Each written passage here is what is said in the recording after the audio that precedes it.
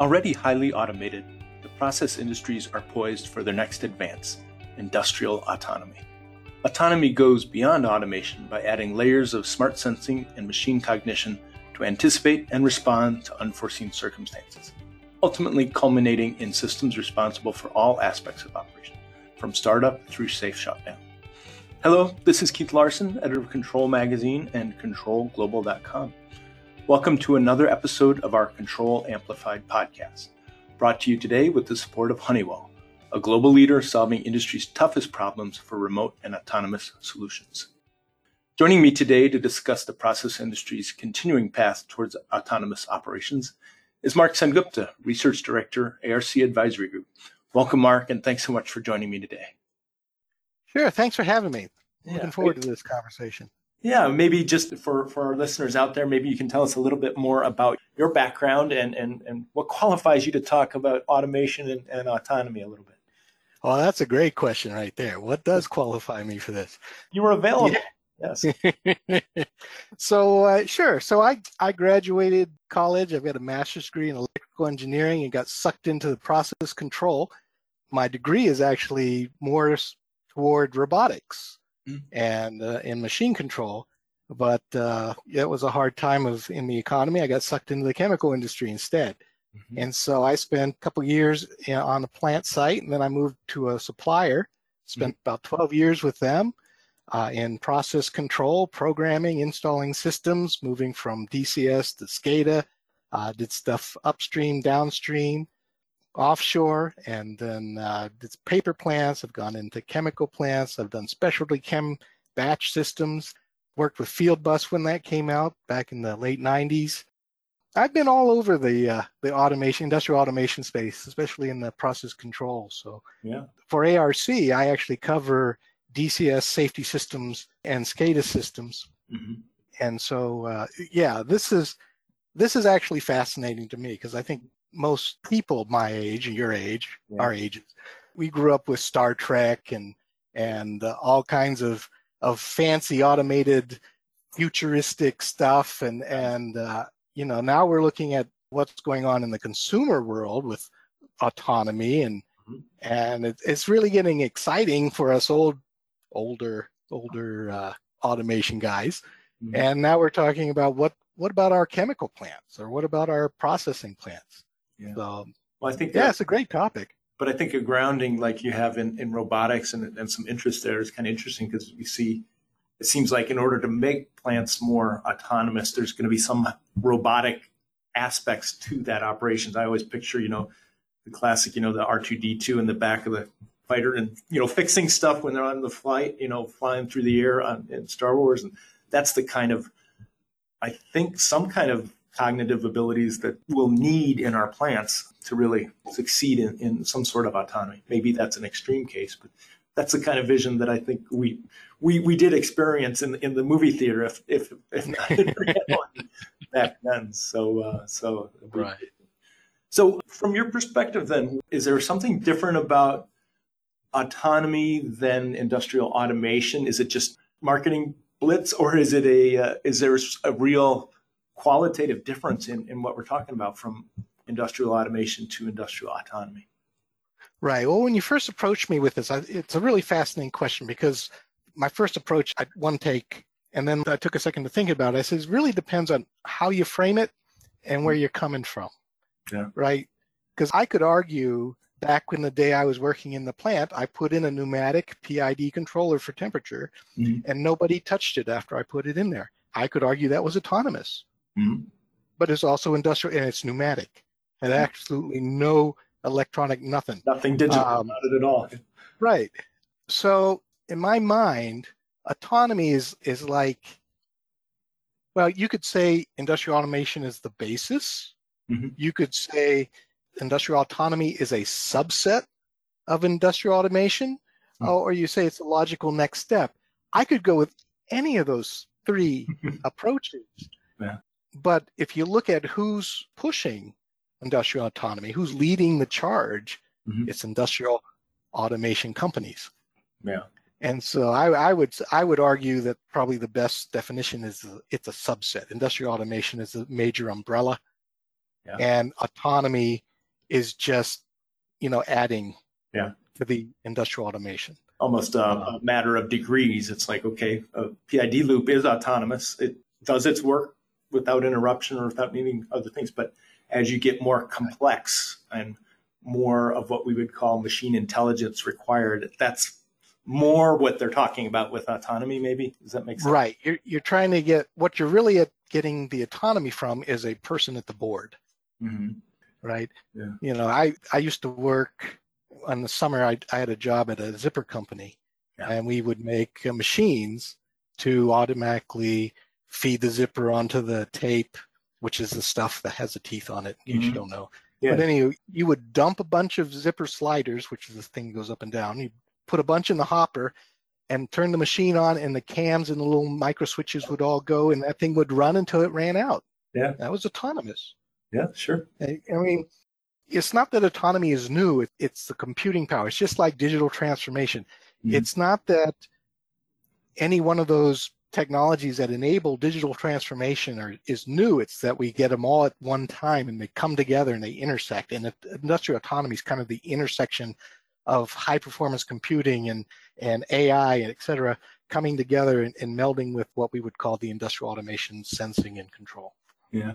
I think if you look at the extremes of continuous process automation, refineries, other very highly automated facilities, there's not that many workers there as it is. There is the board operator and there's, maintenance techs that are running around doing other things. But what are driving forces that are having industrial automation companies and maybe major process manufacturers really look at autonomy as being necessary to think about in terms of what's next for them? Right. Well, this is a key question, because what we've noticed at ARC is there's been a maturing in the way industrial automation is applied.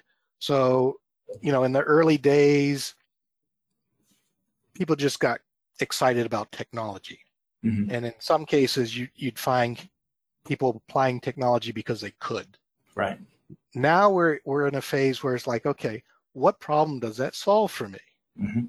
Okay, and so the factors that are driving companies to look at autonomy, it's key, because I think, again, like we said just a moment ago, we're looking at automating the person. Yeah. Right. And so it's the judgment of judgment as well as physical actions, right? Right. And, we keep falling back a lot on this stat where like 40 some odd % of abnormal situations are caused by human error.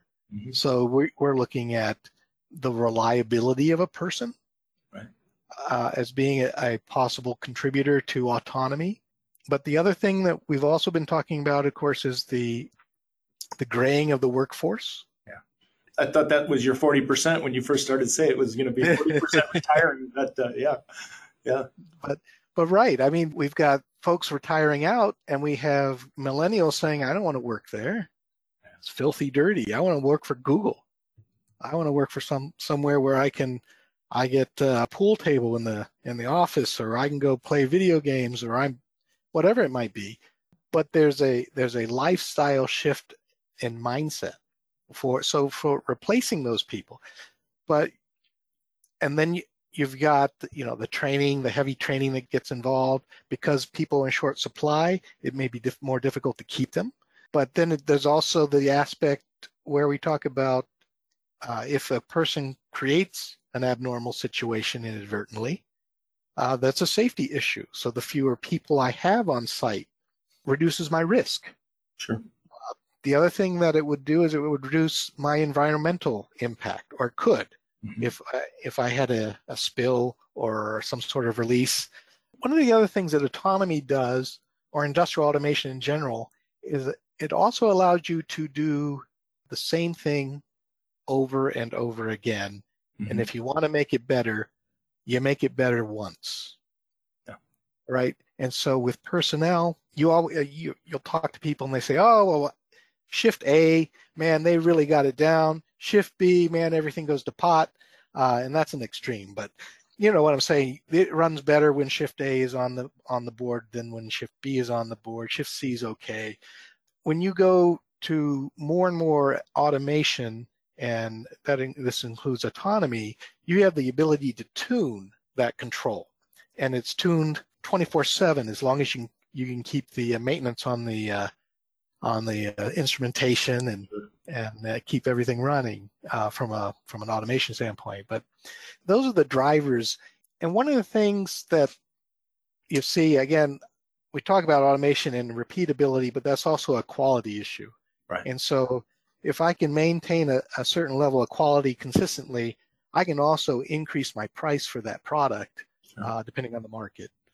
Obviously, gasoline, you get 97 octane, you get 97 octane. But, some of the other chemicals, you can get a premium for a better quality product. Now, one thing that we haven't touched on is regulation. And that's going to be very interesting because regulation, I remember, I don't know if it's still true, but I remember talking to one fellow. He said that Germany actually had a regulation that said you had to have so many people per square foot. Okay. And if you've got a regulation of that nature, you're not going to be able to get rid of that person with autonomy. But again, you still get the other benefits. Put him in a more secure part of the plant, at least, so he's not as vulnerable to a spill or another incident, that sort of thing. Right. I would expect the regulation doesn't mean that guy has to be in that square footage. Right. Exactly. He's got to have the head count. That would make sense. Yeah, but I do. It does seem like, there are in talking with autonomy, the use of drones and robots and those kind of things that are typically things you think of in discrete manufacturing versus industrial process automation. What role do you see them playing in a more autonomous plant for maintenance tasks or inspection tasks or things like that? Well, it's interesting because they are beginning to be used. Like was it Boston Dynamics got that Spot robot that looks like a dog, I guess. Right. But you could put all kinds of sensors on that, and you can put an articulating hand. Mm-hmm. So you could envision where you put an acoustics sensor on that robot. He goes through the plant, and just like how you had that old maintenance hand, Bob, he'd walk around and say, that doesn't sound right. Yeah. Well, you could use analytics on the acoustics, and you could pick up, hey, I think that bearing is showing wear because it's vibrating different, and I'm kicking it up on this microphone. Right. You could also look for leaks. If you needed to go out and crank a manual valve closed, I'd be able to do that. It may also need to say, hey, I need another robot over here because I can't get this thing closed. Need a spare hand, I guess. I don't know what you call them, but a spare actuator, yeah. Right, but they're already experimenting with that in several cases where they send drones out to inspect automatically that those pictures come back and they get analyzed by the software. Yeah. Yeah, and they do geofencing to make sure those things don't leave the site or Yeah. Well, and it also seems you were mentioning the quality thing, but like consistency of operation too can, I think, be very important for the other objectives like sustainability and efficiency and those things too. Because if you're doing things more reliably, more predictably, and that takes into things like procedural automation for doing startups and shutdowns that you may only do once every 7-8 years nowadays. So the last people who did a shutdown are no longer with the company. So if you can do that more programmatically through these more autonomous systems to do those less often performed procedures, that would seem to me a good aspect of what we're calling autonomy or more autonomy. Correct. Right. Yeah, I think procedural automation is undersold. I think there's a lot of value in capturing and using that automated procedure because it gives you a step. Because if you're going to go to autonomy, you're going to need that step anyway. You got to know what they're doing. Yeah. But then it also helps you with the quality. And I know that when I step through this procedure, I'm going to shut down the safest way possible. Right. All right. I didn't wait too long on something and ruin my batch. Right. And I think, batch processes tend to be a little more ahead in that area because that's how they make their money is automating. Yeah. And that's why I think a lot of the pharmaceutical, you see a lot of this automation in pharmaceutical. they have a double whammy because, you know, you don't want to mix it wrong. But in some cases, you don't want to contaminate it. So you want to keep people out. Right. It's kind of like the semiconductor industry. You keep people out of the clean rooms. Yeah. And, you know, the more reproducible one batch is to the next, the higher quality, and the, you know, all those same things. It's not quite the same when we're producing gasoline as it is when you're producing something that can be injected in somebody's body. Yeah, no doubt. Right. The car doesn't care. You know? Yeah, it can handle a few octane swing here, right. But no doubt about that. So, what do you think is next over the next several years? Where will this autonomy movement be focused? Do you think in terms of priority, in terms of new products, new solutions, as well as implementations on the process industry side of things? Any particular focus that you predict? That's a really interesting question because it comes back to that needs-based thing. Obviously, we haven't mentioned it yet, but COVID was a big driver in pushing industries in ways they were really dragging their feet. A lot of the technologies and approaches that many suppliers and many analyst firms and press companies have been writing about suddenly became high priority last year. Yeah, you know, now was charged. I wrote some of those articles myself. Yeah. I mean, now that we have 2020 vision, we can look back and say, oh shoot, I should have invested in that networking.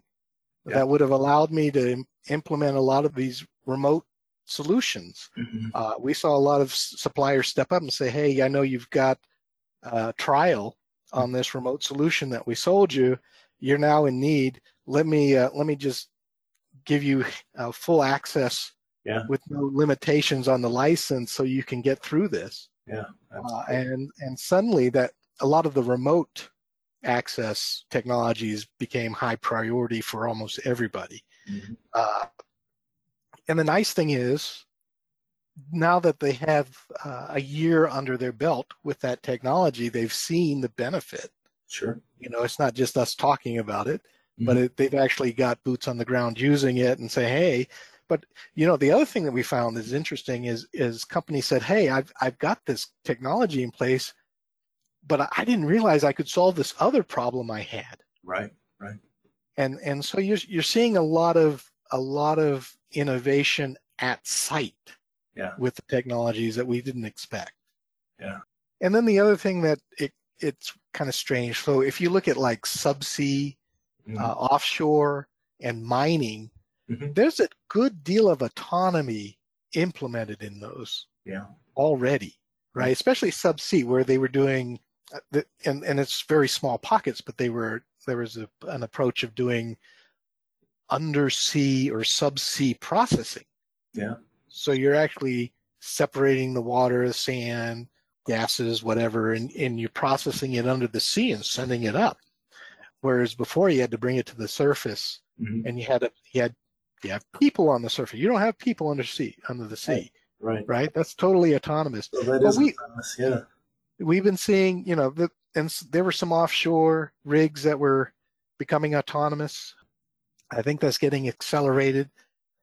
Again, we talked about pharma and some of the needs that they had, but again, a lot of the autonomy, they're still going to be dragging because there's going to be this cost versus benefit analysis that has to be done. And if the industry doesn't do a risk analysis as well, it's going to be even slower. But I would expect some of the offshore land-based sites to adopt more autonomy.